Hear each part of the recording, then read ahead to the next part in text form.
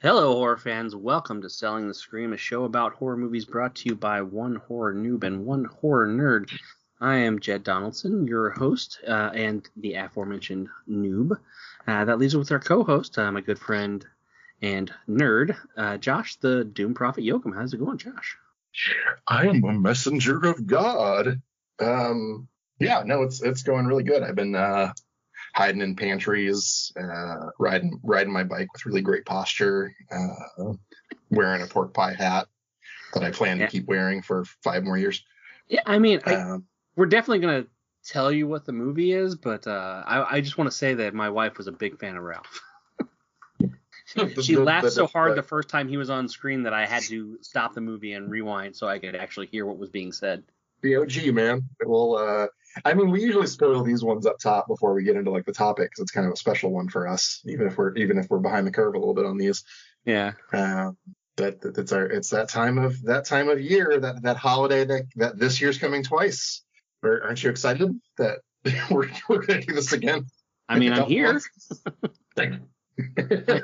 I'm here. That counts, right? Friday the 13th, recorded on the 15th, released on the 16th. Yeah, it's a real Solomon Grundy of a podcast that we've got going here. We haven't recorded since before the holidays. Just wanted to catch up a little bit, see how you were doing, how this time off has treated you, I guess. Same as always. Visited my wife's family for Christmas. We were at my grandparents' on Christmas Day. My brother made a real ass out of himself when my trans niece decided to come, and actually express herself as feminine with makeup and a dress and all that stuff. And he basically just came in, said, "Nice, really," and then left because he couldn't stand and stay and put up with that stuff. So, it didn't ruin the day at all. Yeah, but have you considered his feelings about it? That because they're so important. Oh yeah, I've done nothing but. So that's how my holiday started. They got better. Okay. Well, that's good. I got to have we kind of held off on doing our big Christmas stuff. My son was out of town with his mom and his mom's family, so we didn't really celebrate until kind of after the new year. And they had that fun parent thing where you're just like, oh no, I haven't gotten him enough stuff. I need to get like enough stuff to preserve the magic. And then like all of grandma's presents arrive, and it's like, oh no, we've gotten him too many things. Where are we gonna put it all? Your He's gonna think we love him too much. Your son was out with your ex, having his gluten-free toys and all the not fun stuff that you don't let him play with at your house. And I was just like, I got you this carton of cigarettes, the Breakfast Club gift. Smoked out, Tony. No, it was a really good time. Now it was he was a bit overwhelmed by it, and but in like a good way. And he's like, it's not all just the video games that he's played with. He's actually engaged with some of the other gifts and stuff. And man, I wish my kids did that. I have the weirdest children. They do not get excited by presents whatsoever. They could care less. I mean, I won't say they could care less about Christmas because they do, like, they know Christmas is here and they're going to get presents and stuff. But like, yeah, I remember when I was young, I would wake up like early. Like I'd be like jumping out of bed because I wanted to go and see what Santa brought me. Right. We have to wake our kids up. Like 9 o'clock rolls around, they're still up in bed. It's like, what the fuck are you guys doing? It's Christmas. Let's get some presents. I mean, good on them. I didn't figure that out until later. Like, no, the real gift is like sleeping in till 10. That's something money can't buy. It's so weird though. It's just so different from what I expect. Well, luckily there's a new holiday for us to celebrate it, even though it technically already passed. But we're doing Friday the 13th, and I had a real eerie Friday the 13th thing happen. I took my dog out for a walk, and we've been like monitoring his diet because he likes to eat towels. I think I've talked about it a little bit on the show before, and it like we talked about his rubber, his affection for rubber. I don't think I've heard Yes. towels yet. Now, yeah, he's moved on to absorbent material, which is like even worse. So, I'm paying a bit more attention to, his movements than normal, just to make sure things are moving along down there. And mid squat, he just decided he needed to like look me eye to eye and stood up to his full height. He's a lanky guy. He's like part greyhound. Some And just leverage. finish the rest of his business like a I was gonna say like a man, but people sit like now look, he wasn't sitting. It's weird enough that dogs like to look at you when they do it anyway, but to have him get up to your level to do it is just spooky. Real power move I was not expecting from this guy. So did you look away? Well, no, you gotta lock eyes the whole time. Oh yeah, you I mean, if you look away, it's over. Yeah, then I have to put the leash on. You're not the alpha anymore. What do we talk about? Dogs standing while pooping on the show. Did that really happen on Friday the 13th? What a It did, coincidence. yeah. Tis the season. No, we don't talk about pooping dogs on this show. We talk about horror movies, specifically ones that Josh has chosen in an attempt to turn me, a relative newbie to the genre, into a fan. I guess he's doing all right because we're still doing the show, and most of them have been all right, which is as glowing a review as you're going to get from me.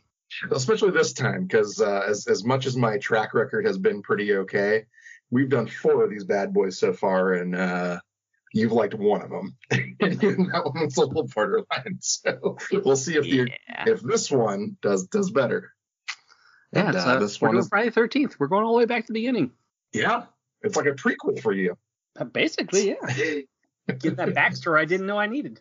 We're doing the original Friday the 13th. It's I love this series, all warts and all, and I think this original is as much as I kind of like some of the other ones in the series a little bit more than I like the original. It's a game changer. Halloween might have proved that you could make this kind of movie, but more importantly, Friday the 13th proved that you could copy it poorly and still make a lot of money. So that's where we're starting from. So I don't think they copied it poorly. I think there are good things in this, but I think it's the filmmaker himself, Sean Cunningham, will tell you he was not an artiste. He is not he's an exploitation filmmaker, and he was looking at what movies made money, and Halloween made a lot of fucking money. So I think I've mentioned this on the show before, that Friday the 13th, they thought of the title and then took out a full page ad in Variety with the breaking glass and the Friday the 13th logo, saying it's the scariest movie ever made. Had not written one bit of it yet. It was just, we have a title. I mean, isn't that like a thing that successful people do? Is they just kind of fake it until they make it, or they visualize, they put it out into the world and make it exist? Yeah, it's it's certainly happened in this case, but boy, that's a fumble if you don't pull that one off. Right? Yeah, boy, is your face red. I find it interesting that we think of this as, well, at least you're pitching it kind of as an exploitation flick, when I did not see it that way. Yeah, no, it's when I say exploitation flick, I think we've kind of had this conversation before. Really kind of what that term means. I think it's kind of gotten like disambiguated a little bit in the culture of being like exploiting a group of people, or like, oh, this is black exploitation. We're gonna make these movies. It's just cheap, and this audience will eat it up, or whatever other exploitation you want to add in there, sexploitation, whatever. I mean, that is certainly the way that I have always viewed it. Yes, and it's really kind of more about like an exploitation of gaps in the market. It's about seeing that movie studios aren't meeting a need that people want to see. So a lot of times it is kind of like the schlocky horror stuff, because in the 70s, like, a major studios weren't making that, or things that you would just like were just sort of outrageous. I guess I understand that, but I would almost argue that, common use has slipped into the more blaxploitation range than the actual, like, maybe intended meaning. Yeah, but even then, it was like there are great blaxploitation movies. It's just that like Hollywood studios weren't making movies for that audience, so that's the exploitation is that an independent studio can kind of come in and like hope to make way above their investment back in it, and that's what he hit with on this. But he was an exploitation filmmaker. He kind of had like one big hit before this, one big on the books hit before this. His original first couple of movies that he made we'll dive a little bit into the history of porn here, because Sean Cunningham made in 1970 a movie called like A Marriage Story, and this is the very tail end of when you couldn't actually, if you wanted your movie that was a porn to play in a movie theater and have any sort of like regulation around it. Yeah, because that's where you want to go to watch pornography, right? Like a crowded room, elbow to elbow. But you couldn't just make a straight porn movie because that was against the law. You'd like, it was obscenity standards. So in the like 50s, 60s, and early 70s, if you wanted to make a porno movie, you would have to make it with as like a fake documentary or like a guide to marriage. And that's what his first two movies are. It's like the first one is like, this is what you're supposed to do when you're married. This is a documentary about it. And let's play some, let's turn the lights down real low and turn up the funky music. That is really weird. Yeah, and then the second one he actually brought on board, and I think we talked about this a little bit before, but he worked with Wes Craven. And Wes Craven was like young, trying to break into film. He'd been in academia. They work on another movie called, I think it's Together, and it's both these movies, I have not seen either one of them. Supposed to be like, bad movies, but it's like, it's not really what they're for, I guess. The second one was like, this is a documentary about what it's like to be a pornographic actress. So, they're still sticking to that formula, even though like at the time, it's kind of the barriers were starting to come down by the time that it came out. That's a little on the nose. No, technically it's still a documentary. It's just, a documentary about a woman who has like bad plumbing and needs to order pizzas and stuck in dryers. Maybe that's more of a recent development. But they shifted gears as a team, and Wes Craven wanted to make a movie, and they made the exploitation horror movie Last House on the Left together. And this was a big hit for them, which is maybe we'll cover it at some point on the show. It's a weird mix of horrific based on like an Ingmar Bergman like medieval revenge movie, and also has like wacky police officers that have their own like Benny Hill like theme music show up. So a little bit of a mixed bag.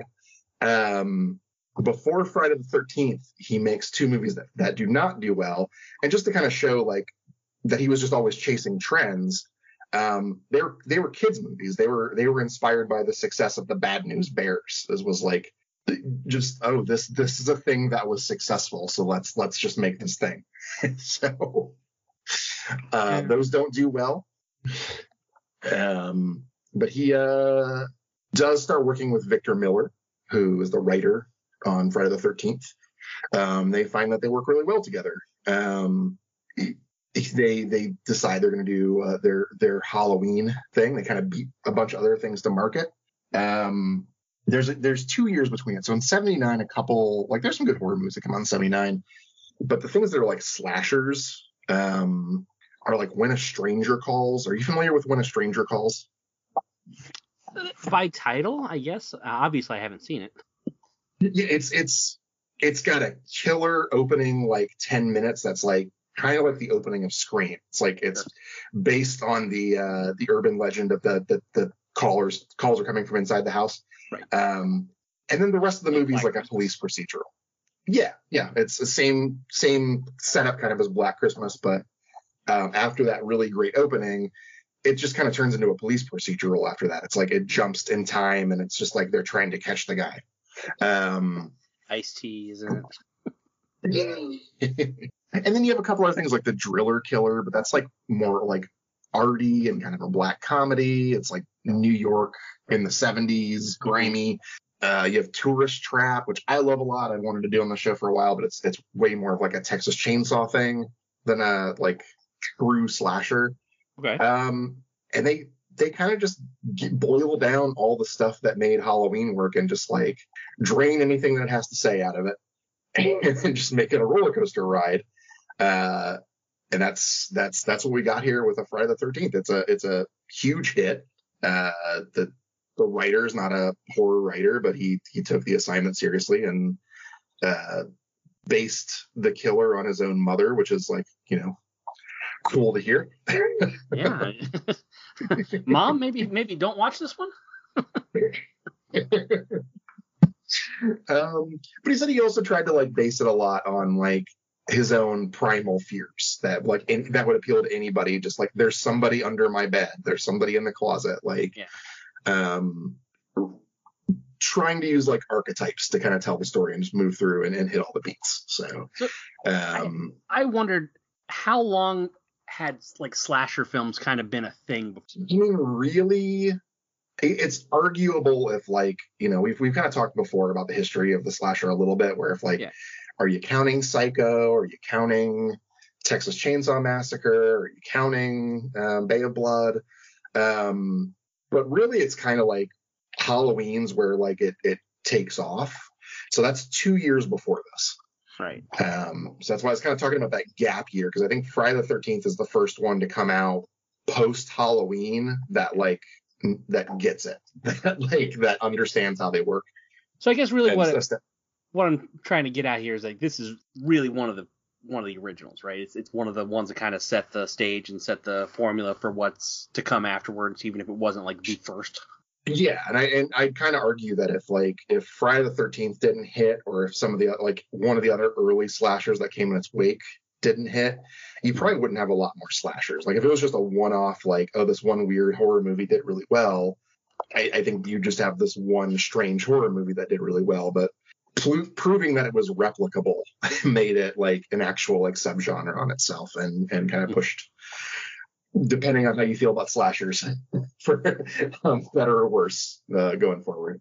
I think another like big thing in this one is that it was based out of New York. It was not based out of LA. So like you had a lot of like Broadway actors who were kind of hungry for film experience.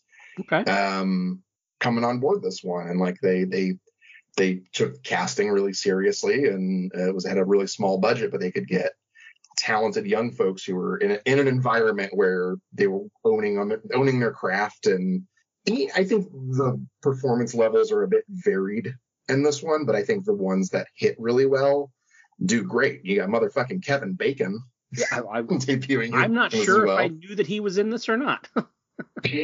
I was surprised to see him. I can say that much. I was going to say that I think for the most part the young cast is pretty good. Like overall, the performances that kind of stick out to me as more what you would expect from a slasher movie type movie were kind of the older people and the adults on the periphery who were kind of chewing scenery a little bit.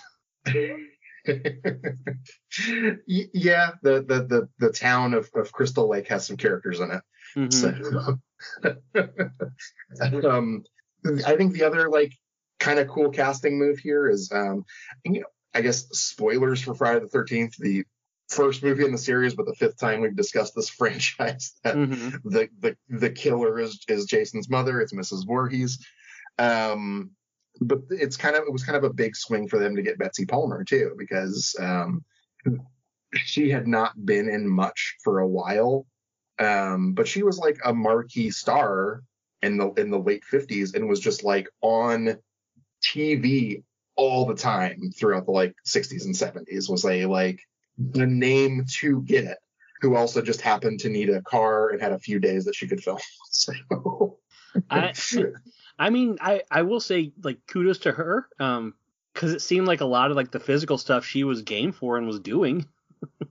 Well, yeah, so much so that during the fight scenes, they were like, we're gonna go ahead and rehearse this, and she grabs Adrienne King and just slaps her across the face, and she's like, "That's how you do it on Broadway." It's like, it's a movie, you don't have to do stuff. I mean, if you want it to look good. They did find Adrienne King was like kind of the last role that they filmed. They filled, and she was an open audition for it, and she was the last person that came in and interviewed. So we are going to talk. If anybody wants to hear more about her and kind of her experience with this, I do recommend downloading our part 2 episode and listening to that one, because it's pretty wild. Yeah, kind of what happens between that movie and this movie and that movie. I remember bits and pieces of it. It was. And then, speaking of people that we've talked about before, I think another huge key to the success of this movie is like when we talked about Halloween, like Halloween's real suspenseful and real scary, but like when Michael Myers actually kills people, it's like very bloodless and people just go cross-eyed. Mm-hmm. They bring in fucking Tom Savini fresh off Dawn of the Dead, and they're like, we have some ideas for kills. He's like, they're like, we don't think we can get away with it with our budget. And he's like, oh no, you can. I will make this happen. That was something that I definitely wanted to talk about, was the practical effects and how good they look. yeah, especially even in like high def, like you can definitely see more. Yeah. And you can kind of see like some of the lines and stuff. But there were definitely times when it's not difficult to see how they did it, right? But it doesn't look fake. Yeah, and it's I think it's used. It's not as bloodless as Halloween is, but I think it's also they don't really linger on a lot. Like you definitely see everything, and they show you the magic trick, but most of the movie is the build up. Like it's not.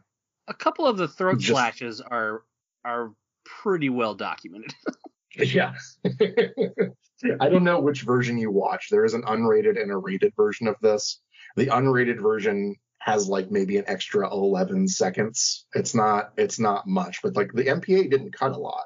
It wasn't until the sequels, like this movie really got parents groups very concerned and like changed the parameters of what you could get away with for an R rating. I'm not sure which version I watched either, but I would guess it was the unrated, because a lot of the, like, especially the throat cut stuff, I got to see enough of it to know that that this looks good. Before we dive into the movie, I just wanted to like as this is kind of like a mega fan thing, like just talk a little bit about where the franchise currently is, because it keeps changing, and like the principals are the writer and the director of this movie in an ongoing lawsuit. It's kind of settled, but they're still like, we'll see. Where basically Sean Cunningham owns all the stuff that comes after this movie, and Victor Miller, the writer, owns like the story elements from this movie. But apparently it's settled enough that even though they haven't made a Friday the 13th anything, and at this point 13 years, or 14, that long? Yeah, no, the reboot was 2009. I thought for sure that teens. The Sean Cunningham has posted that there's something coming out in 2023, but he hasn't said what, and that's really nebulous. But on the other side, could even be a boat. Victor Miller, who like has the rights for this movie, has negotiated a deal with Brian Fuller, the guy who did like Hannibal and like Pushing Daisies, A24 and Peacock, to create a prequel series, Crystal Lake. I think I saw an ad for this not too long ago. Yeah, it's real interesting. I don't know if you saw Hannibal, but that's a show I can't really believe aired on TV. I've heard good things about it, but no, that was never really my cup of tea. Like, I don't really watch a lot of drama stuff on television, even though some of it has been really good. Yeah. Brian Fuller being attached kind of excites me. In A24 too, like. Oh yeah, it's pretty. Yeah, it's certainly. pretty stacked lineup there, so I'm pretty excited to see where that goes. But are you ready to go back to where it all began? You ready to start talking this one through? I guess so. All right. We open up in 1958 at Camp Crystal Lake. We get some counselors just singing some spirituals. Some public domain thirst traps, because two of the counselors are just making like fuck eyes at each other the whole time. I didn't know that was a thing in the 1950s. I thought people didn't have like sex until the 60s at least. Yeah. They just they slept in their two separate beds, and they would reach across and just give each other a good handshake, and then they would have four kids. We reproduced by budding up until then, right? But we already start with our killer point of view, and our killer point of view is going through the kids' cabins as they're sleeping. Before moving on to this, and I think it's kind of interesting that, like, I think if you're watching this and you don't know the twists, that it's like this feels really menacing, and it still kind of does. But like, if you know the motivation that like Mrs. Voorhees is trying to protect future children, it's like she's checking in on the babies. These kids are fine.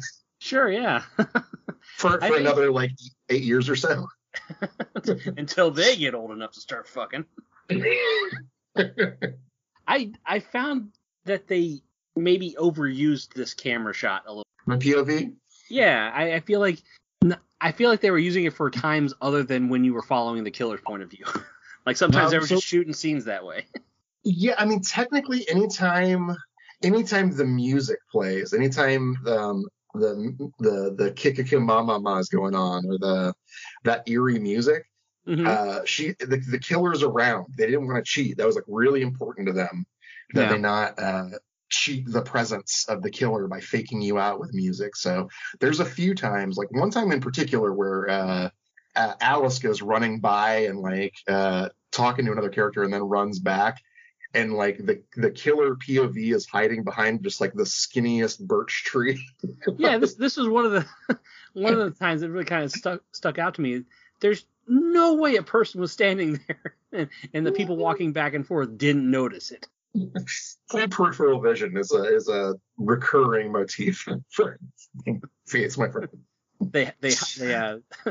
They interview for that at summer camp school. No, that's part two. Part two is where we're at boot camp. But our 1958 teens decide they're gonna sneak off, and they're gonna not to go to one of their cabins. They're gonna go to like the boathouse to do the business. Sure, boathouse or maintenance shed, or some place where various pieces of clutter are. And raccoons and spider eggs. They can fuck on a dirty blanket surrounded by chicken wire and old photo frames and. But they start making out. They don't get too far though before our camera apprehends them, and the young man says that we weren't doing nothing.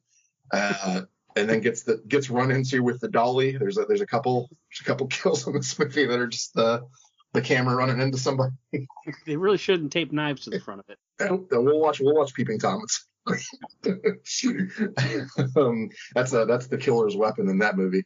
But then there's the girl who I adore, that she fights back by picking up clearly empty cardboard boxes and throwing them to the side. There's a lot of ineffective throwing weapons in this movie. I mean, that's also a grand Friday the 13th tradition, is just the whole like, well, I guess I've got. I guess I gotta do something. I can't just give up, but yeah, this is over. And then freeze frame.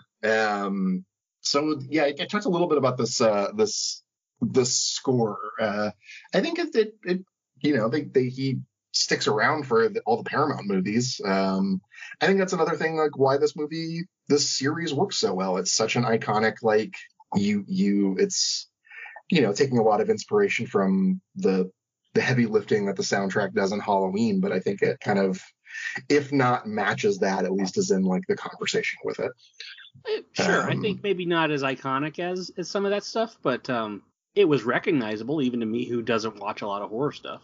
Yeah, and of course, Harry Manfredini like did these movies in preparation for his greatest work, working on A Talking Cat. Question mark? Which I think there's 2 question marks and an exclamation point, and that's totally appropriate. Yeah. but flash forward. That's 1958. We've got our 1980 story to catch up with. Again, also filmed in that part. I think it was filmed in 79, so it's still very 70s because we're introduced to a misdirect again. We got kind of our Janet Leigh character here, or Annie, who's coming to town to work at Camp Crystal Lake and checking out dog genitals. You know, she's a damn life, Annie. We spent a lot of time watching her just walk. Working past but I think this movie establishes Crystal Lake a little bit more. There's a lot of there's closed towns. There's a diner full of people where they're all murderers apparently. It's we're some creepy towns, that's for sure. She stops in and says that she's asking for directions or a ride to Camp Crystal Lake, and the waitress literally goes back and turns the volume down on the radio because she doesn't have a record to scratch. But yeah, she does find someone who's willing to take her at least partway there, a truck driver, Enos, and on the way out to his truck, they're accosted by the original Prophet of Doom himself, Crazy Ralph. Yeah, my wife was downstairs when this character debuted, and she laughed so hard that I had to actually pause the movie and backtrack so I could hear what was talked about when Ralph was on the screen. You're all doomed. I think besides his general vaudevillian caricature of a personality, this guy is mostly famous for having more tendons in his neck than any other human. and good posture and some real bushy eyebrows. Him riding his bike away at the end of that first scene it's straight up out of a circus clown. There's no other. He's just missing the bright red nose. It's got a death curse. I love me Crazy Ralph, and if I had my druthers and I was sitting in the writing room for the new Crystal Lake series, we would open on our point of view character, who the locals officially have nicknamed Perfectly Sane Ralph. He would be like a Wilson from Home Improvement type character. You'd only be able to see his hat over the top of a bicycle seat. What I'd kind of forgotten about until it's brought up later in this movie is later on a police officer says that they're on the lookout for him because his wife always calls, and I'm just like, geez, if you're single and Crazy Ralph's got a partner. Yeah, how bad do you have to feel as a person if you know that guy's got somebody? But no, they Enos says, "Oh, don't listen to Crazy Ralph. He's the town prophet of doom, the town doomsayer. Anyway, get in my truck. Let me grab your ass and push you in." Yeah, I noticed he was awfully handsy. I also like how he's telling him not to listen to Ralph out of one side of his mouth while immediately turning around out of the other side and saying, "Yeah, but fucking quit. Don't go there." For real though, Crazy Ralph's right. I don't want to say this, but this scene with them in the truck, neither one of them is actually acting with each other. They filmed this separately, but just both talking into camera. I mean, once they get in the truck, it's the interior is all just them reading lines. I guess cameras were pretty big back then, so it probably would have been difficult to flip those shots around. So we find out a little bit more about, like, Annie has accepted a summer job at Camp Crystal Lake. She's going to be the cook, cooking for 10 counselors and up to 50 kids. We find out that the Camp Blood, not only were there those murders there was a boy that drowned in 57, a bunch of fires, and somebody poisoned the water hole. I think somebody needs to take a hint. And then, Enos is just like, yeah, quit. And they kind of, their little generational clash there. Like, you don't understand me, old man. And then just drops her off at the cemetery. Like, anyway, this is as far as I go and as far as you go. Get out. Well, you know what, though? He did say, I can take you about halfway. It's not his fault that halfway is a cemetery. Wonder if this is where Pam is buried in part 4 when the kids stop there and just look over and she's got the grave facing the road, the first grave. I imagine it's got to be, right? Well, this one was actually filmed in New Jersey. This is like they're all set there, but there's a surprising number of Friday the 13th movies that have like mountains in them. You don't say. Now we're introduced to a couple other camp counselors who are coming to work there. We got Kevin Bacon himself. We got his as Jack and his girlfriend Marcy and their friend Ned, just driving down the street, just like listening to like the banjo music from like Moving Right Along from the Muppet movie or something. It seemed really out of place. Just banjo jams. Ding, ding, ding, ding, ding, ding. So Ned is the first jokester. Let's maybe start with Ned. I would argue that I like almost all of the characters in this movie, and as a kid, I was like, oh, he's the funny one. I try to be funny. He's bad with ladies. I'm also bad with ladies. What a character that like is sympathetic and endearing, and then like you watch later on and it's like the whole Randy from Scream thing. You're like, dear God, like fuck, die first, you dipshit. How have you lived this long, even without a slasher? Yeah. How has Mercy not killed you yet? They get there. They meet the owner, Steve Christie. Strong intro for Steve Christie. Oh yeah, for sure. He's oozing machismo. He has a very Village People vibe. He does. He's introduced in booty shorts, boots, and a kicky little scarf that he's wearing. Chopping a tree stump with an axe, like with one hand on the head of the axe and one hand at the bottom of the hilt. You know, the best way to swing an axe. That's how you do it. You should. Real lumberjacks swing the axe that way. And they make sure that all the trees that they dig up like don't have any roots connecting to the ground. That's just common sense if you want the job to be easy. We find out Steve Christie has gone $25,000 into debt to restore his family's summer camp, which, you know, seems like a real lucrative thing. Seems like a good even financial if it decision. didn't have all the murders attached to it, I don't know that I would have spent that much money to refurbish a summer camp. I can't imagine they're that big of a cash cow. You think he's just really that passionate about summer camping? Well, I mean, he's not he's not our lead from part 2. He's not that big of a camping enthusiast. I don't think he's more into the other counselor who's been working under him, who's been there. He's into Alice, who's nailing in rain gutters. Like, just what? What are you doing? How would you attach them? Like with a screw. You don't just nail them in. Most of them are nailed in, Josh. I hate to just expose your inexperience with rain gutter attachment. Sure. They're not nailed in with regular nails. There's like big long nails that go through the whole thing. But in this movie, it's just regular ass nails. It's just We need to be doing something that looks vaguely camp-like while we do this scene, and we did not bother to research what that Right. might be. We're going to hold this gutter up and flail a hammer at it until it sticks.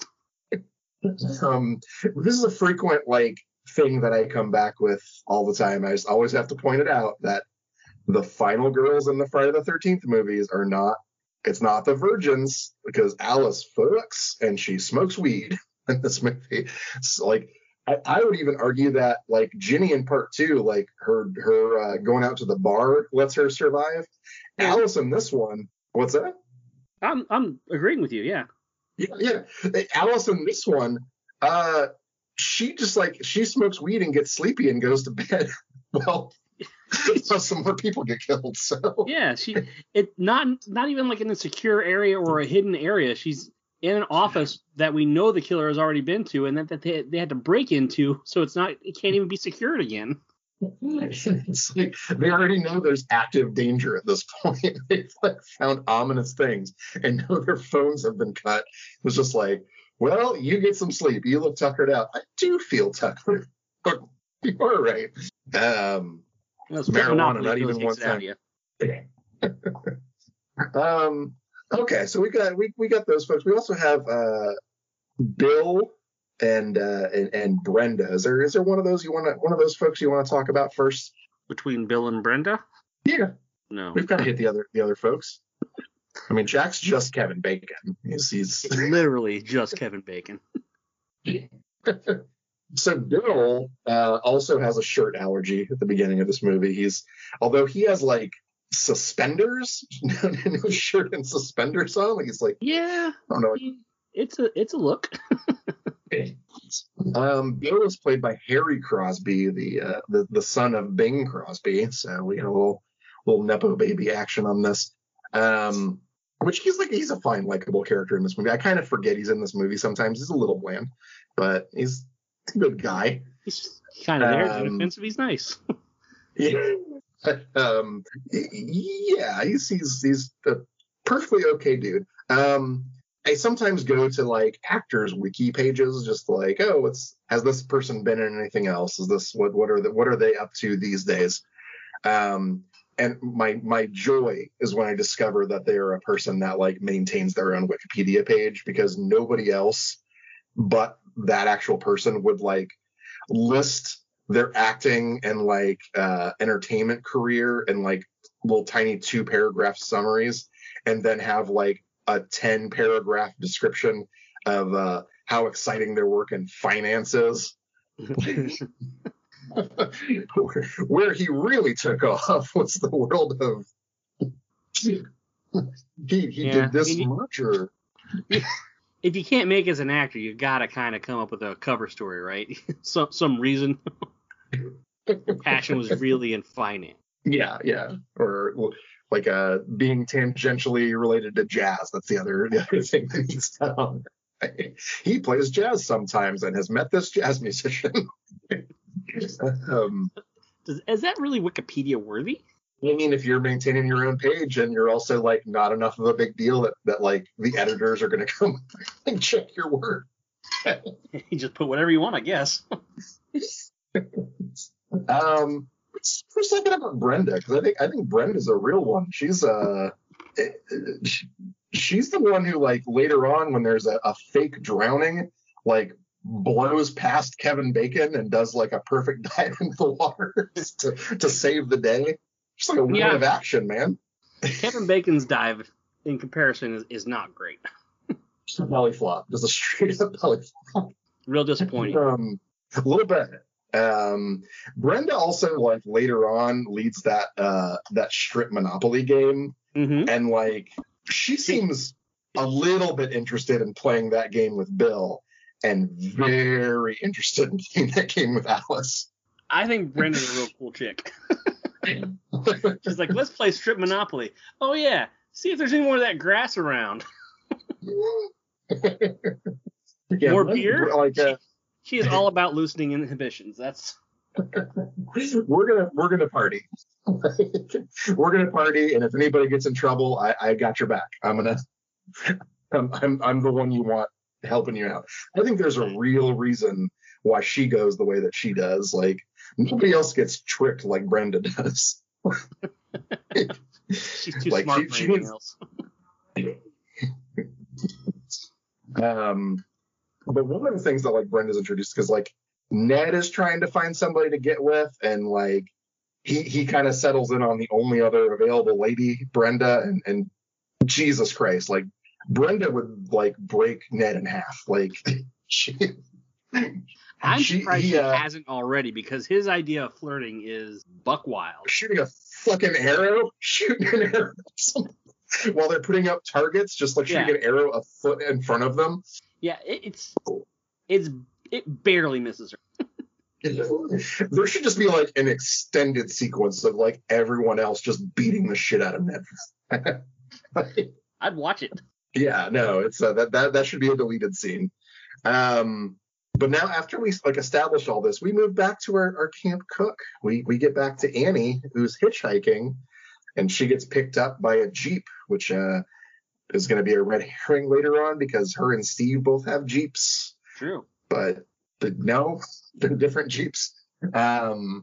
She gets picked up by somebody. We don't hear them. We don't see them, but they drive past Crystal Lake. And Robbie Morgan, who plays Annie, actually did this. She was a gymnast. She did this stunt herself, the tuck and roll out of the car. Good for her. Pretty cool little stunt for a like very low budget movie. I don't know if I would have let them talk me into doing it. Yeah, it doesn't seem like the safest place to do it at either. Yeah. Into a rocky ditch. Jump out of the speeding car into a rocky ditch. Just hope for the best. Yeah, land on your neck. Gymnast, right?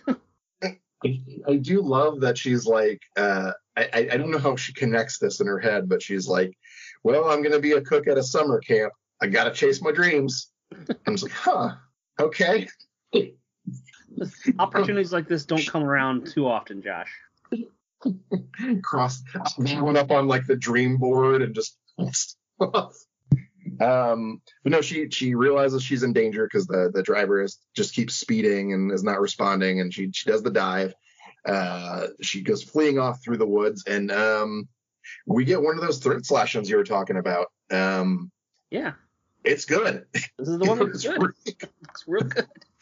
And it's like I feel like you don't see them much like this, where you like actually see like the separation, and then like it takes the moment before the blood comes out. It feels like very real and raw, even though it's like pretty legit.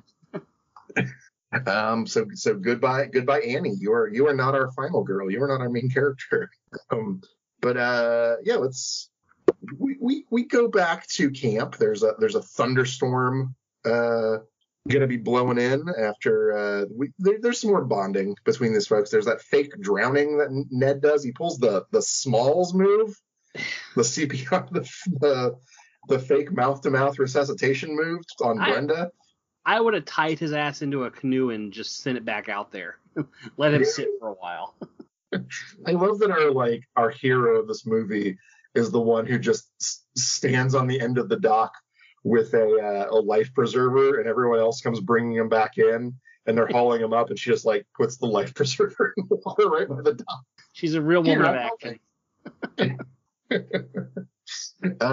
There's also some danger here that's established that sorry, Jed, you watched a real animal die. You watched there's a snake scene.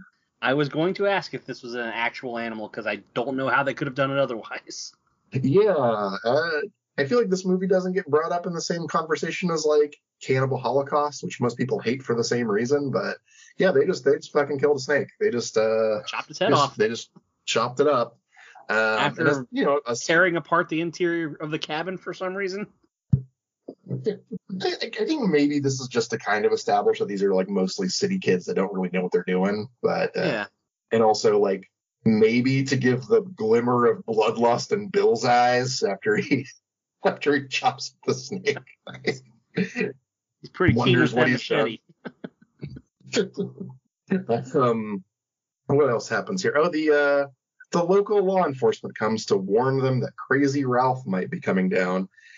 Officer Dorf, which is great to see that he's like taller than I remembered. He's not playing golf. He's Yeah, I didn't catch his knees, but they didn't seem to have shoes on them, so. And again, like every scene that Ned's in, it's like dressed in Indian headdress, just doing war cries. I mean, this is not his most egregious, but this is probably his most irritating. Yeah, no, he's awful, and also they do the he and Marcy both do the Friday the 13th tradition of like a lot of like quoting movies from the 40s and vaudeville shtick. I noticed that. I was wondering who that was for. You know, the 40-year-old guy who wrote the movie, probably. Real in touch with the kids. Kids these days are real into, you know, Katharine Hepburn vehicles from the mid-50s. Which, like, you know, if you start doing the math on, like, when this came out versus when that stuff came out and, like, where we are today, maybe that's a little depressing. like, oh, it was, like, 1997 for them. Oh, okay.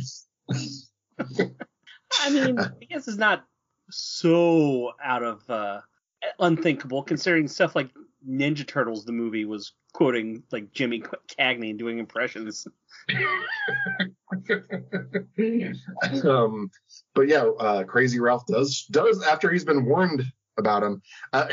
This cop, by the way, I don't know if you knew this or if you could figure it out from watching the movie, had never driven a motorcycle before. And the quality. I wondered if the hard cut as he was driving away is because he totally ate it on the gravel road. Just dipped into a tree. Crazy Ralph does show up, and he warns them all. He's a messenger of God. God sent me. Also, like, if y'all are gonna have sex later, please do it close to a window. God commands you. and Doom. Doom. This plays really well, like in the Arby's drive-thru. I found too. Like, if just a lot of this dialogue. If you, but yeah, the kids just kind of keep going about their business. They have to go maintain the generator, and you know, Ned just like, oh, look at this macho man doing something useful. I'm gonna sit here.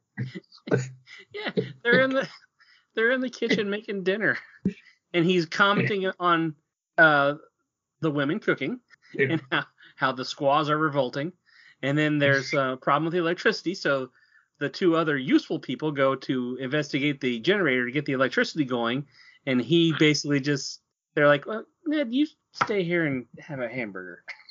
Why don't you go in the other room and just shut up some? But it's starting to get dark, and we're about to get into like the horror part again of this horror movie. We had the killer is in camp. We're seeing from a few POV shots. Brenda sees somebody out in the woods while they're swimming. Yeah. And then Ned sees somebody go into a cabin and decides to follow and investigate. We find out what happens to Ned later on. Yeah.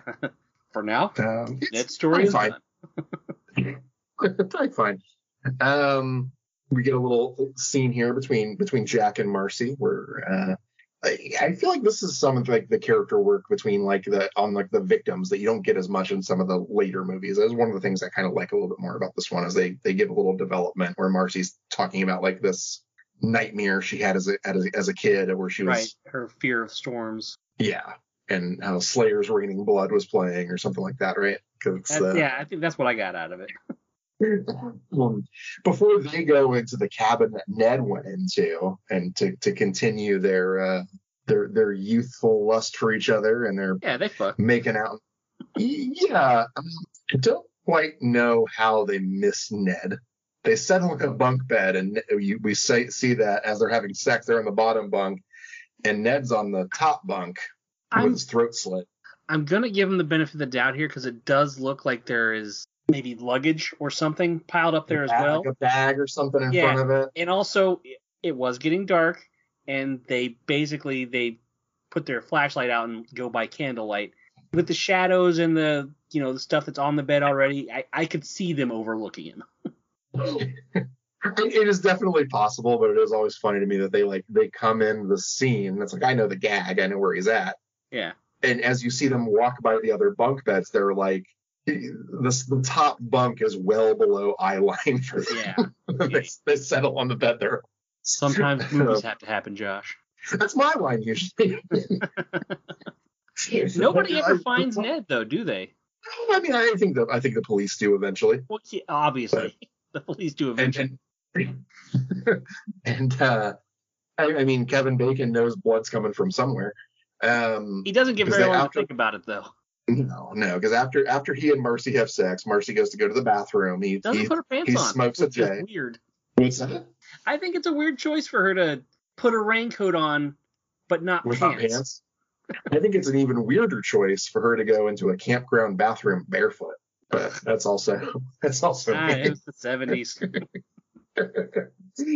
we all had ringworms back then. It was fine. But the blood starts to drip on his face from above, and you get I think the most iconic death from this movie. I mean, first of all, it's just real cool. Second of all, it's Kevin Bacon. Curious what you thought about it. If you had seen this footage from like the other movies, if you remembered it, or if this gag worked for you well, the arrow through the neck, through the bed. I wasn't sure what actually was stabbed through his neck. It was a pretty neat death. Yeah, it's again one of those ones that like I think the thing that always gets me in this movie too is like I expect Jason to be strong. He's like a mutant monster that becomes like a super powered undead creature. Like yeah, he's strong. It always throws me off. Like his mom, who's Betsy Palmer, like late middle-aged actress, is able to under a bed with no leverage. Yeah, I wonder about the logistics of getting an arrow to stand upright under a bed.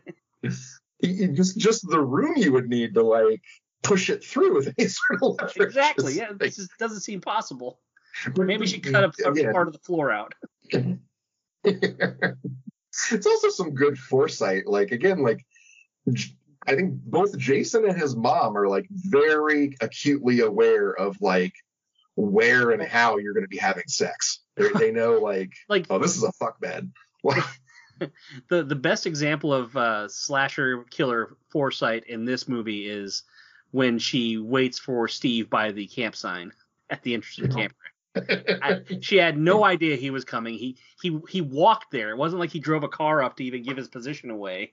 On a dark, stormy night. But I guess he's wearing like a yellow raincoat. He stands out, but sure. But what was she doing by the entrance to the camp at that point? She was already knee deep in dead teenagers at this point in the movie. Young adults. They're young adults. It seems like a weird time to go away from the cabins where the kids are. Yeah. And there's a lot of stuff in this movie where I want to see like the Mrs. Voorhees like POV that's not like the stalking stuff, just the logistics of like, well, I threw Brenda through this window. Now I got to go get in my Jeep and drive up and pretend I just got here. A little bit of that. Yeah. So while this is going on, while Jack and Marcy's whole thing's happening, back at the cabin is where we get that strip Monopoly game starting. Mm-hmm. Bill brought his guitar. He's like playing Wonderwall or whatever before Brenda's just like, hey, let's do anything the fuck else right now. Yeah, Alice is like, that's really good. And what's her name? Is it Brenda? Brenda. She's like, yeah, that's real good. Let's take our clothes off. Yeah. I don't want to listen to this douche play a guitar anymore. So they're doing this while like the Ned and the Jack and Marcy stuff's going down. Marcy goes to use this restroom, does some shtick by herself. I kind of like this sequence. This is a fun little bit where she's in the bathroom and we know the killer's coming after her. We don't know where the killer's coming from. But she knows something's there and she starts investigating and she goes like shower stall to shower stall. they're all empty. She's like, oh, I've just worked myself up. And then you see the shadow of the axe raise up behind her. Cool gag. And it's another like really neat effect where she gets that axe buried in her face. And it's just a foam axe. Yeah. But I think what's actually really cool about it and how they like got it to work is that the scene before where it lifts up and it hits that one dangly light in the bathroom. Like it actually tings, so you get like a real axe for that shot. So when the axe hits the face, and it's a prop axe, it feels heavier and real. Right. I think this looked real good, and the practical effect was very convincing. Yeah. Marcy's another one who like she turns and just there's somebody with an axe, and she was just like, well. Not even gonna put my hands up. Nah, she just kind of watches it. She's got her eye on the ball. She also does the I don't know if she just misread the line or if there's like some various. I've never heard Ollie Ollie in free. I've heard Ollie Ollie oxen free and Ollie Ollie like all in free. It's just really strange to me. Free. I've never heard any of the other variations. She says there every time, she's like, what? Huh? The 70s. So the storm kicks in, so our main group does have to split up because Brenda is going to leave the main cabin because she thinks that she left the windows in her cabin open. So she heads out. And while this is going down too, you've also got we check in with Steve Christie at the diner, apparently getting served by my grandmother Barb. Before. My wife said that this person looked exactly like her grandmother as well. Yeah. A very grandmotherly-looking waitress. Yeah, who's thirsty for Steve Christie's dick. Who wouldn't be? You seen that scarf? She's seen that mustache. She knows that gives good rides. So, this price total in the diner too, which always kills me. Like, oh, your full meal $2.70. Well, you keep that 30 cents. Goes and slaps her boss and quits. Yeah, that 30 cents. That's a pretty hefty tip back then. So Brenda, this is kind of like a multi-stage one because she also goes into the bathroom and is like the killer's in the bathroom with her. So it's a little bit more suspenseful. Like you got that lead up there, and then she goes back, puts on her own like full-length nightgown, which like, boy, that doesn't seem like the choice to wear to bed that somebody was trying to get like two people in bed with her earlier with like. Well, you know, I guess boy didn't work, so. At least it's pressed pause on that. She's got the rest of the summer, I guess. He's dressing for comfort now. I love that. Like again, when she leaves the game, it's right after Alice loses. Like has to pay rent for the first time and is taking off her shirt, and just ignores Bill, stares Alice straight in the face, and is just like, just when it was getting interesting. Like, dang, Brenda. Well, I mean, she knows what she wants. Yeah. But this is where there's a new bag of tricks in Mrs. Voorhees' arsenal, new arrow in her quiver. Brenda hears a voice call out, "Help me!" And then like, do you think like Miss Voorhees also maybe has like a couple puppets with her, maybe like two really racist ones, like a real Jeff Dunham type? Yeah. One with a turban, one that's a skeleton, one that's just like a jalapeno on a stick. Yeah, that's the guy. But Brenda, this is another one where we kind of get like, we never really find out like the cause of death here. She goes out to the archery range because she's called by this voice, and then the lights turn on, and then later on she just has like some rope around her. Yeah, I think the cause of death is really unclear with her. The other guy, I'm terrible with names. The other, Mark, is that right? Bill, that's the one. Yeah. He gets all the arrows. Yeah, I think I sort of usually remember her getting shot just because of where she is. I'm like, oh, right. She gets shot with arrows, but like when you actually see her, she gets thrown through a window and she has rope around her. Also, like, I don't know if this is a movie choice or just an acting thing. She's clearly not dead. Yeah, just kind of stirring about. No, Bill later on, they have a little bit of a sequence, and like, I think the thing that keeps this movie for me out of kind of my top tier of Friday the 13th movies is I feel like after Brenda gets got, the third act's just not as interesting as some of the other ones, because it's really just like them investigating a lot and then coming back and forth to like the same couple locations. Which Yeah, there's still some. it does slow down a little. The kills come pretty quick, and then there's a little draggy part between, you know, the last two and the final girl.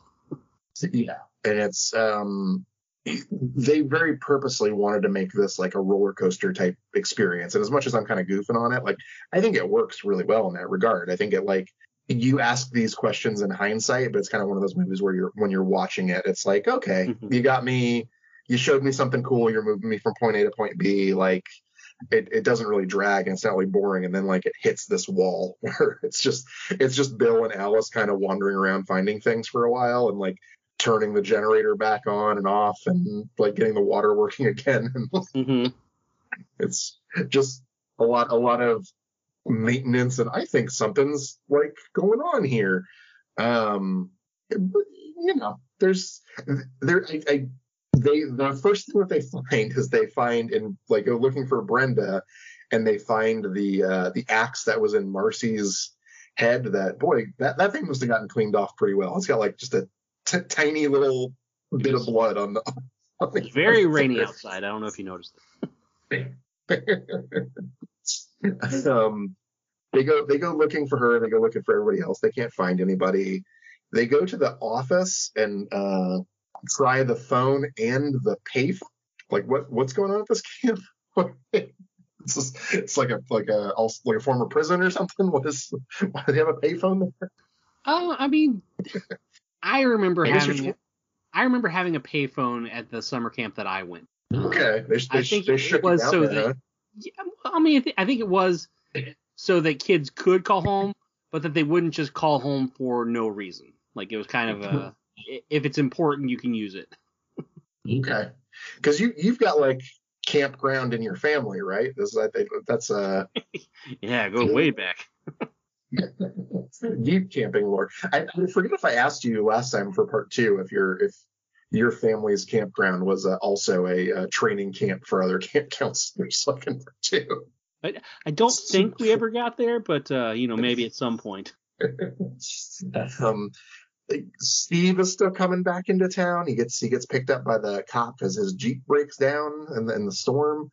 Also, like, bad at putting up gutters, bad at pulling out trees, bad at owning a Jeep. What is he good Steve at? Christie has like a conversation about like the Friday the 13th and the full moon, and how there's more homicides and terrible things that happen, and they get a little bit into like this a drunken conversation. I feel like we'd have like with one of our friends about like these coincidences. I'm on Steve's side with this conversation, though. But this is where he gets got and does the whole like, oh, it's you. Yeah, what are you doing out in this mess? Hello, person I know. Before he gets run into, but with the camera and just. All it takes. So this is when Alice goes sleepy time, goes nighty night. While Bill goes to go check on the generator again. I think also like the pacing of this movie is not helped by like, no, we really got to make sure he's checked the generator. We got to make sure he gets the ruler out. Checking the full level. Checks the charts. Look at the wiring, spark plugs, flipping switches. Like, I feel like they also got funding for this movie from like the generator people. Like, well, could you also make this like an infomercial about how generators work? The generator is almost as much of a character. I think like the generator really is the fifth girl. But we hear the score and we know somebody's coming up behind Bill. So when Alice wakes up and screams Bill and goes to go look for him, he finds him, like you said, full of arrows, but throat slit, and not just full of arrows, pinned to the door of the generator cabin with arrows. A lot of arrows. This seemed like overkill. Did he say something about her mom? What a terrible cable spinner. He's bad mouthing Jason. You know, there's this kid I have never met. I heard there's a boy that drowned here, and he was a real goober. I hope it was him. This kid I never met that drowned here. But like again, like afterwards, she comes like running back to the cabin, ties, and like there's a big long scene of her like tying the rope to the door. Apparently the cabin is outside the main cabin because the door opens out. Just strange. She ties the rope to it and piles stuff. She does a great job of tying the rope to it to secure the door shut, and then I have no idea what the piling everything in front of the door was supposed to be for. A grand Friday the 13th tradition. Gotta hit 90 minutes, man. I love that, like, she's piling stuff up in front of the door, and then there's like a piano. Well, I'll just leave that one there. She's only one person. She would do really bad at Resident Evil 4 in that cabin scene. Oh yeah, oh for sure. But she goes to like she hides in the kitchen when Brenda comes sailing through the windows again. Like you see Betsy, you see Mrs. Voorhees later on. Like I really want to see the cutaway of Mrs. Voorhees picking up Brenda, who's like, she's not like a thick girl, but she's not small. I mean, picking up any person, like a regular sized person, is not something that you can easily do. Or I should say, it's not that difficult to pick someone up, but hucking them through a closed window is maybe not something that you can just do.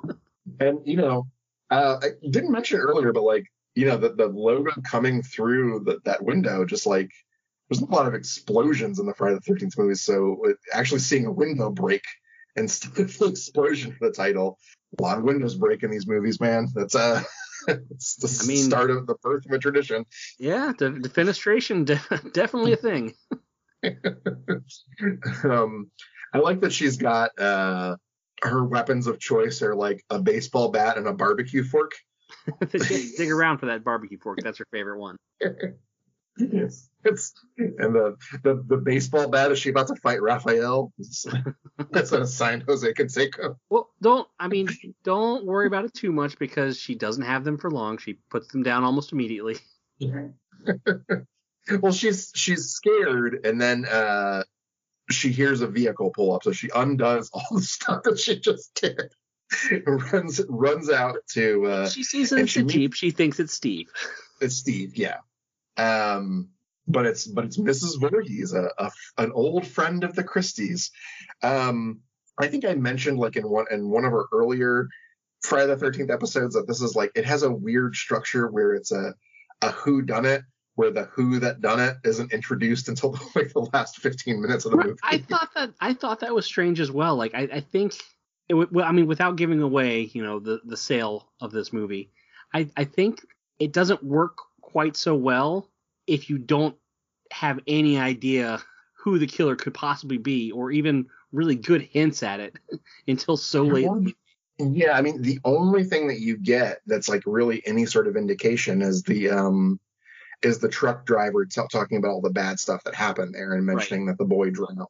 That's it. Like you get nothing else about this Jason backstory until she comes in, and because she's presenting herself as a force I'm gonna help you out, and you know, like Alice is saying.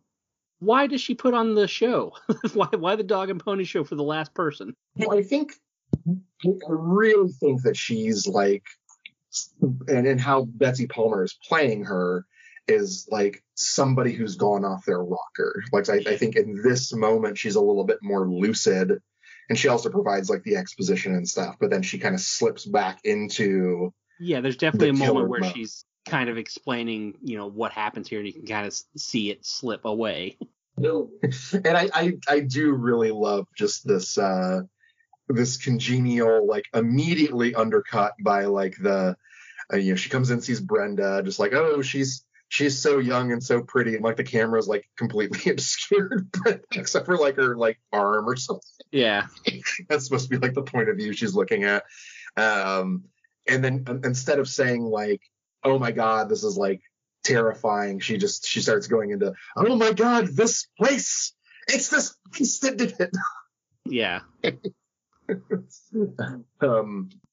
And she starts telling this the backstory about being a cook at Camp Crystal Lake and working there with, she had brought her son with her, and her son was, I guess, swimming in the middle of the night, just going out for a little night swimming, and nobody was watching him, which, like, you don't think the counselors were doing some afternoon delight? Well, I mean, with what we're shown, it looks, unless they're shooting night for day, like, it looks very dark when Jason's out there like drowning. And he's talking a lot, which is like for a character that never talks in any of the other movies really, except for like a grunt now and then. What happens when you stop talking? That is one of the things that happens. you do shut up. But yeah, the in the flashbacks, and again, this is like kind of where you first see Jason for the first time. So when she's describing him as like Jason was, and then like pauses and like not a very good swimmer, you can just like see him kind of in gradual closer up and see that there's something wrong with him. He's a deformed special needs kid. So yeah, that's what has her flip the switch, and then she flashes that buck knife, pulls it out, and we get this like it's this cat and mouse chase, but it's not. It does go on a bit long. I don't think I know you didn't like the 1 and 2 as much. I like the 1 and 2 quite a bit. This one, it's okay. It's got some parts that are all right, but a lot of it kind of blurs together for me. I don't know how you felt about it. I think I do like this one a little more than the 1 and 2. Okay. I think the problems I had in 2 were that it wasn't, like you say, it was cat and mouse, but they were like literally like hiding on the other side of a tree from each other for most of it. There's some of that here. There's some of that where it's like she's hiding behind like those docks or whatever. Like I thought that was kind of a laughable hiding spot. But there is like they tussle with each other, and then Pam gets knocked out, giving Alice a chance to run a little bit and get some distance. So there is a little bit more of that escape and some conflict there. It's not just someone running blindly through the night. But she does run into she runs into the boathouse, and apparently what Steve Christie sunk that $25,000 in was just the like armory for the end times that he has in there. It's I will say that when I watched this a couple days ago, my first thought was, what the fuck are all these guns doing here? And then I thought about it for a second and realized most summer camps do have a shooting range. They have the archery thing, and then they have a shooting range. So these are small caliber rifles, probably perfect for kids to use at a shooting range. This is not that weird if you've been to a summer camp. But they don't have bullets, so she's just trying to hold her off. And right. But you can't psych out Mrs. Voorhees. She's just gonna walk at you, because what are you gonna do? So that's where Jason gets it from. She throws the gun at her, and then she picks up a bundle of twine. This is more of that ineffective throwing weapons. She throws like a tiny little stick at her at first, and then the ball of twine. Bag of feathers. Like she blows at her really hard. But I love that, like, there's the initial confrontation, which has got like fireplace poker and other weapons, and you've got this like gun confrontation, and then they just get into a slapping fight. Well, you say slapping fight, it was pretty one-sided. But she's able to like knock her back and get away. She gets back to like the main cabin. She hides in the pantry.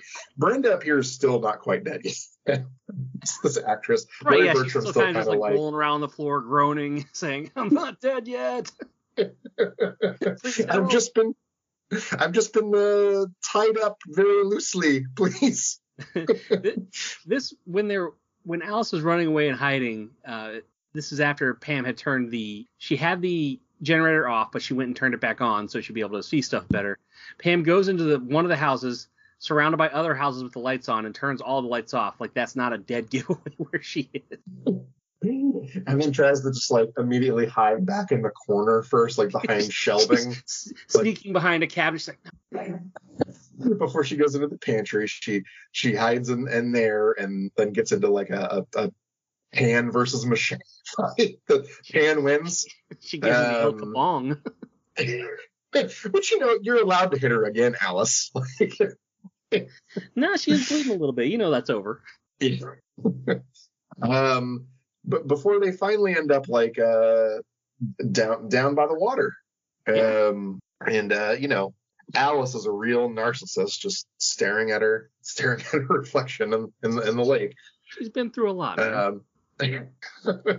And then, did you know that Yuen Woo-ping choreographed this fight scene?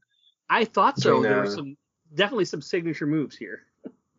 It is a little funny that like they really kind of stretch this out, and it's like, again, a young woman who's not like combat trained or even stage fight trained versus like a generously late middle age star just doing a lot of tussling. Just a lot of rolling, a lot of grabbing and shaking. But I think my favorite move is the broken oar dive. I'm just gonna dive towards you with this broken oar into the. But eventually, the loose machete is recovered by Alice, and she runs, and we get the iconic slow motion chop off of the head. It's a good decapitation. It's another really solid practical effect.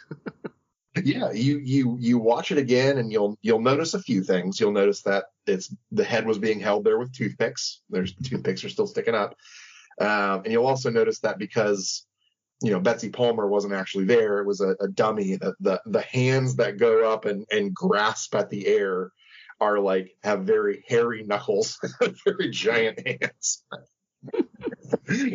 Oh no, I've been decapitated.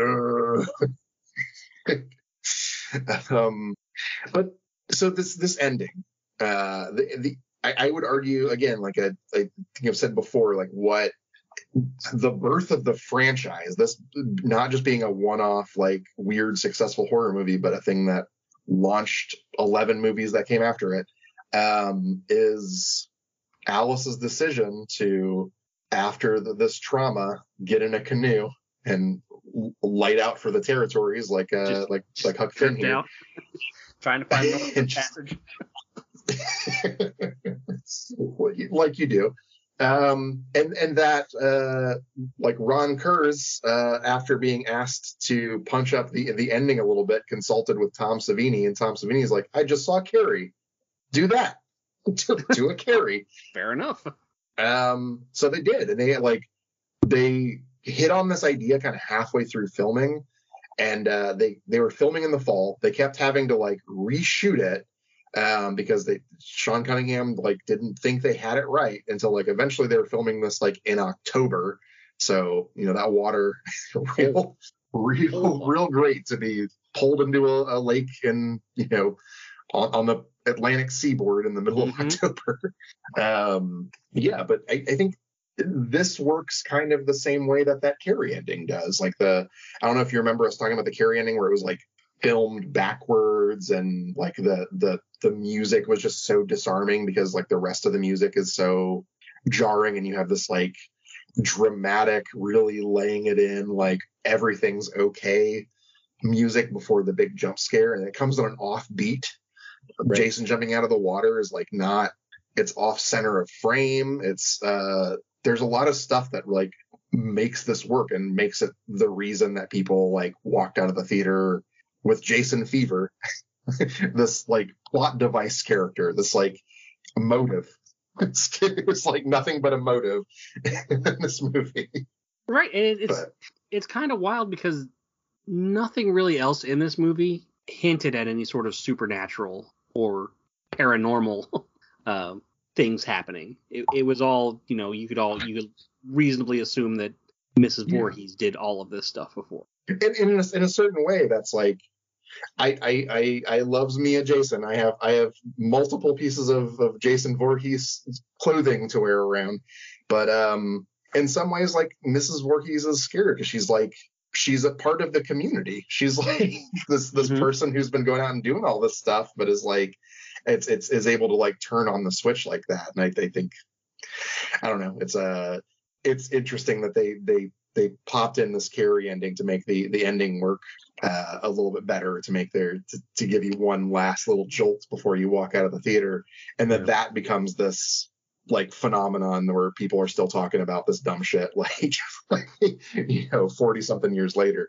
It's kind of a, it's like looking back at the first Fast and Furious movie and realizing that they're like selling TV VCR like combo units before like flying, in the last one, like flying into space and driving cars off of missiles and stuff. Driving cars up buildings into the atmosphere. But yeah, that dream sequence happens where it's she sees the cops on the shore and is pulled in by Jason, and then she wakes up and is asking about everybody, and everybody's dead. And it ends on that note of then he's still out there because they didn't find the boy that she's referring to. Always meant to be a dream sequence. Always meant to just be a thing to kind of like send you home a little ill at ease with. Like, if they had just left it at her waking up in the hospital, I could see that. But it seems back to the lake.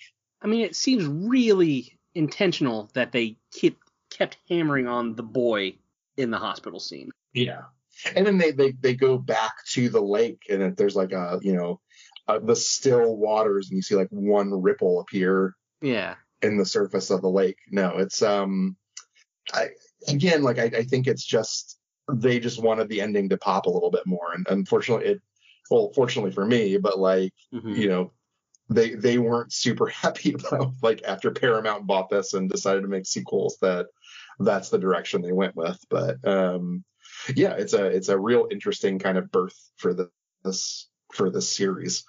So yeah, is there other stuff you want to talk about? I could talk Friday the 13th. Oh, I know you can. For a long time.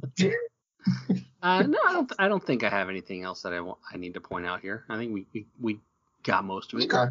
Yeah. So I mean, like, sail on this one. I've kind of said a few times, this is not my favorite of the series. I think this is like, in a Shaggy Dog series, this might be the shaggiest dog.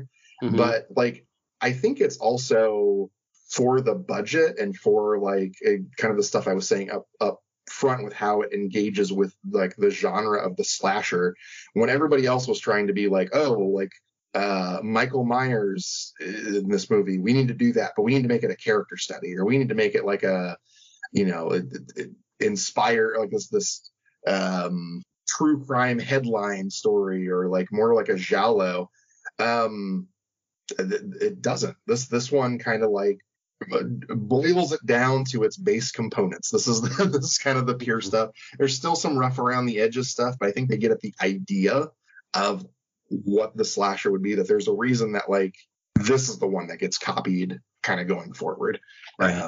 And I think like a lot of that stuff works. I think like the we kind of talked about it before, but like you got like a pretty good cast. Like there's definitely some outliers, but I think for the most part, like these kids are all they're all likable, except for Ned.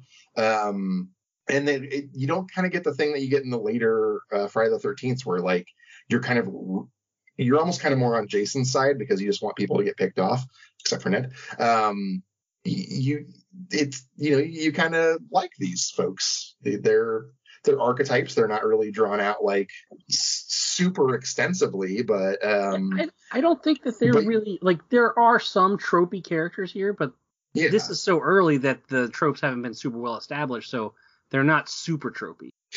Yeah, and while you have like a very sympathetic killer as well, but you're not on her side. You're not on like she's clearly crazy and doing monstrous things.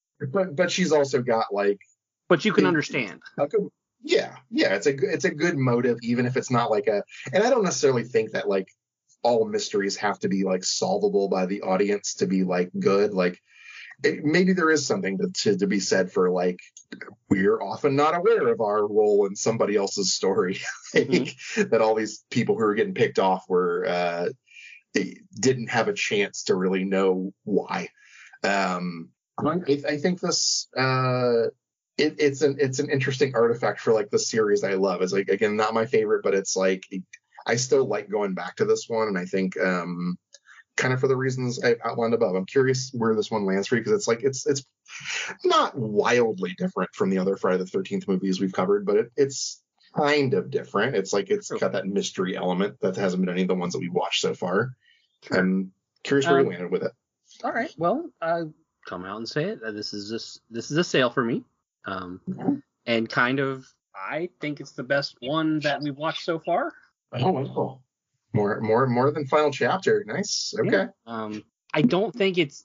I know you kind of joked around about, will the lack of Jason be what Jed needs to come around in this series? I don't think that's necessarily it. I just think, I think it is a lot of the stuff that we kind of talked about, where the performances are good, the characters are given a chance to breathe a little bit. Some of the not being so tropey really does kind of help.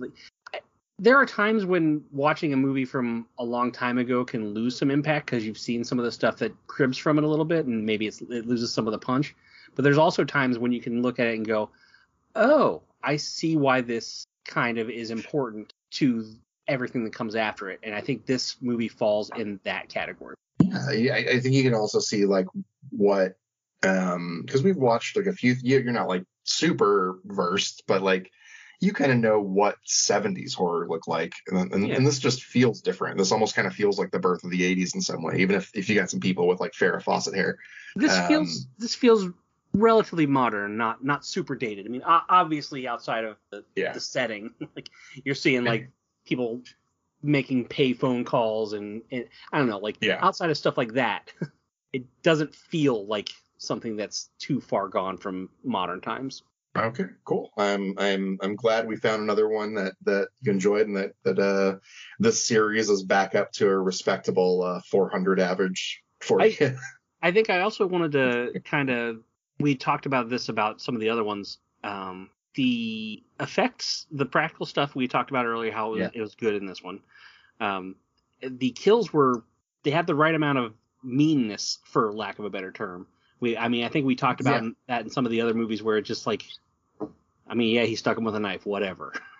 This seems a little more, there seems to be a little more oomph behind the kills, which I feel there's definitely missing.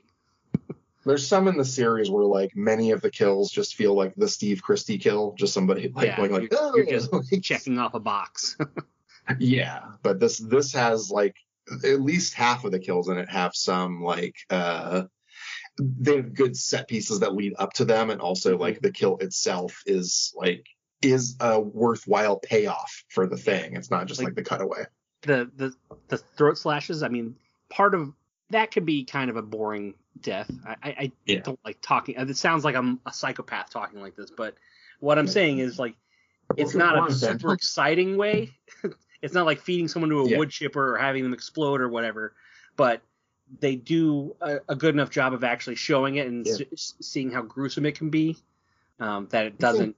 Yeah, and I think a lot of that's in the acting too, not just the effects. Where I think both Kevin Bacon's and Robbie Morgan, who played Annie, like they sell it. They sell it really well, and like you say that like a throat slash can be like boring in like terms of like a horror movie, that's something that you've just seen 100 times, but like I don't think you really see them like you see Annie's. Like Annie's is so like viscerally disturbing when it like kind of almost makes this thing that you've seen a million times.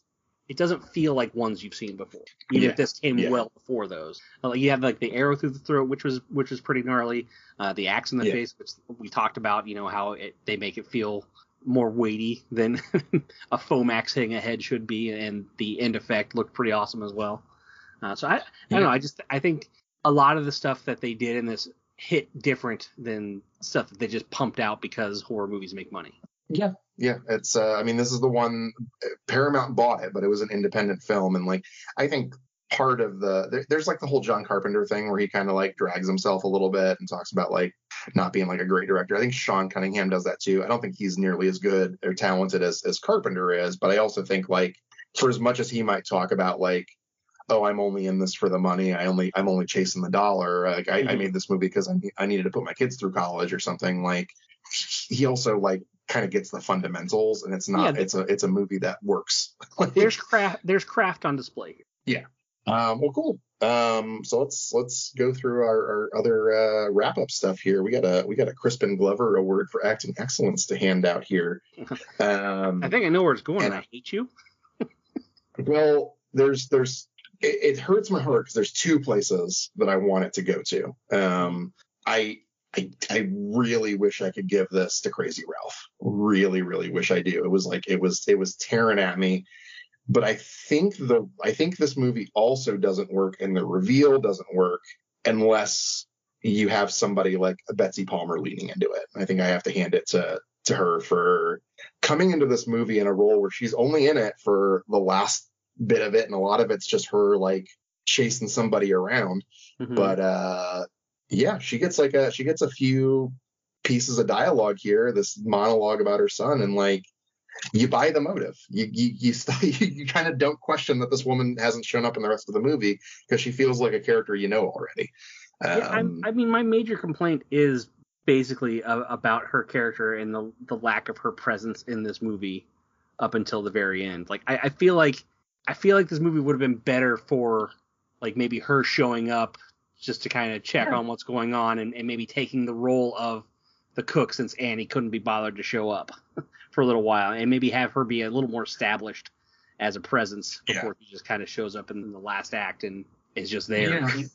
They only had $10,000 to spend on her. They couldn't afford that. So I think it's also telling that you want more of her. Like it's all right. Yeah, I think she's good enough. She does a fine job, but I don't think it's so much as I want more of her, is so much as I want more of whoever that character turned out to be. I think the killer really lacks some impact in this movie until the reveal. I also like find it like really interesting too that she doesn't have a first name in this movie. She's not Pamela until part 4. She's just Mrs. Voorhees. Okay. But no, I would you have given it to Crazy Ralph? Is that your who's your? No, I was honestly terrified that you were gonna give it to Ned. Oh yeah, no, fuck that dude. I mean, I think the actor is a working character actor who's been in like a ton of other stuff, probably fine guy, but like no, there is a jokester. No man who could come up with Ned is a fine guy. I think he like his choices exclude that as a possibility. I see written in the script my character Ned to be a great guy. I have some notes. Like that's not how I see him. Hear me out. Underwear, Indian headdress, tomahawk chop.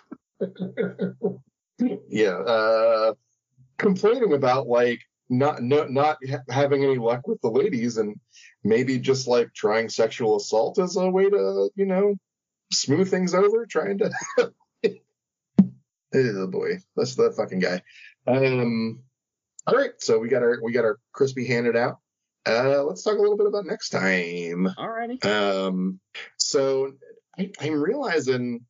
Do you know what we've never done on this show before? We've never done a Dracula. Dracula. I think we should amend that. We should do a Dracula. So I've got some Dr. Aculas lined up here for you.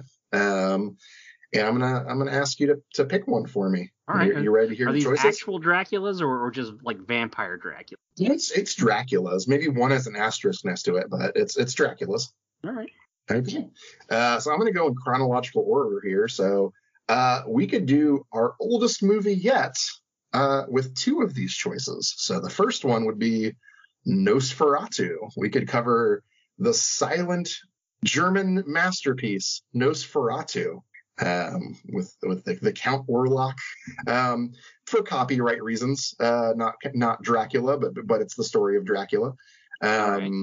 So we could do that one. We could do the original Universal, the first Universal monster movie, Dracula, the precursor to Frankenstein. Get a little Bela Lugosi up in this piece. So that would be choice number two. Jed, I know you liked the one Hammer movie that we've done. We could do a Christopher Lee, the first Hammer movie. We could do the horror of Dracula. Do ourselves a Dracula story there.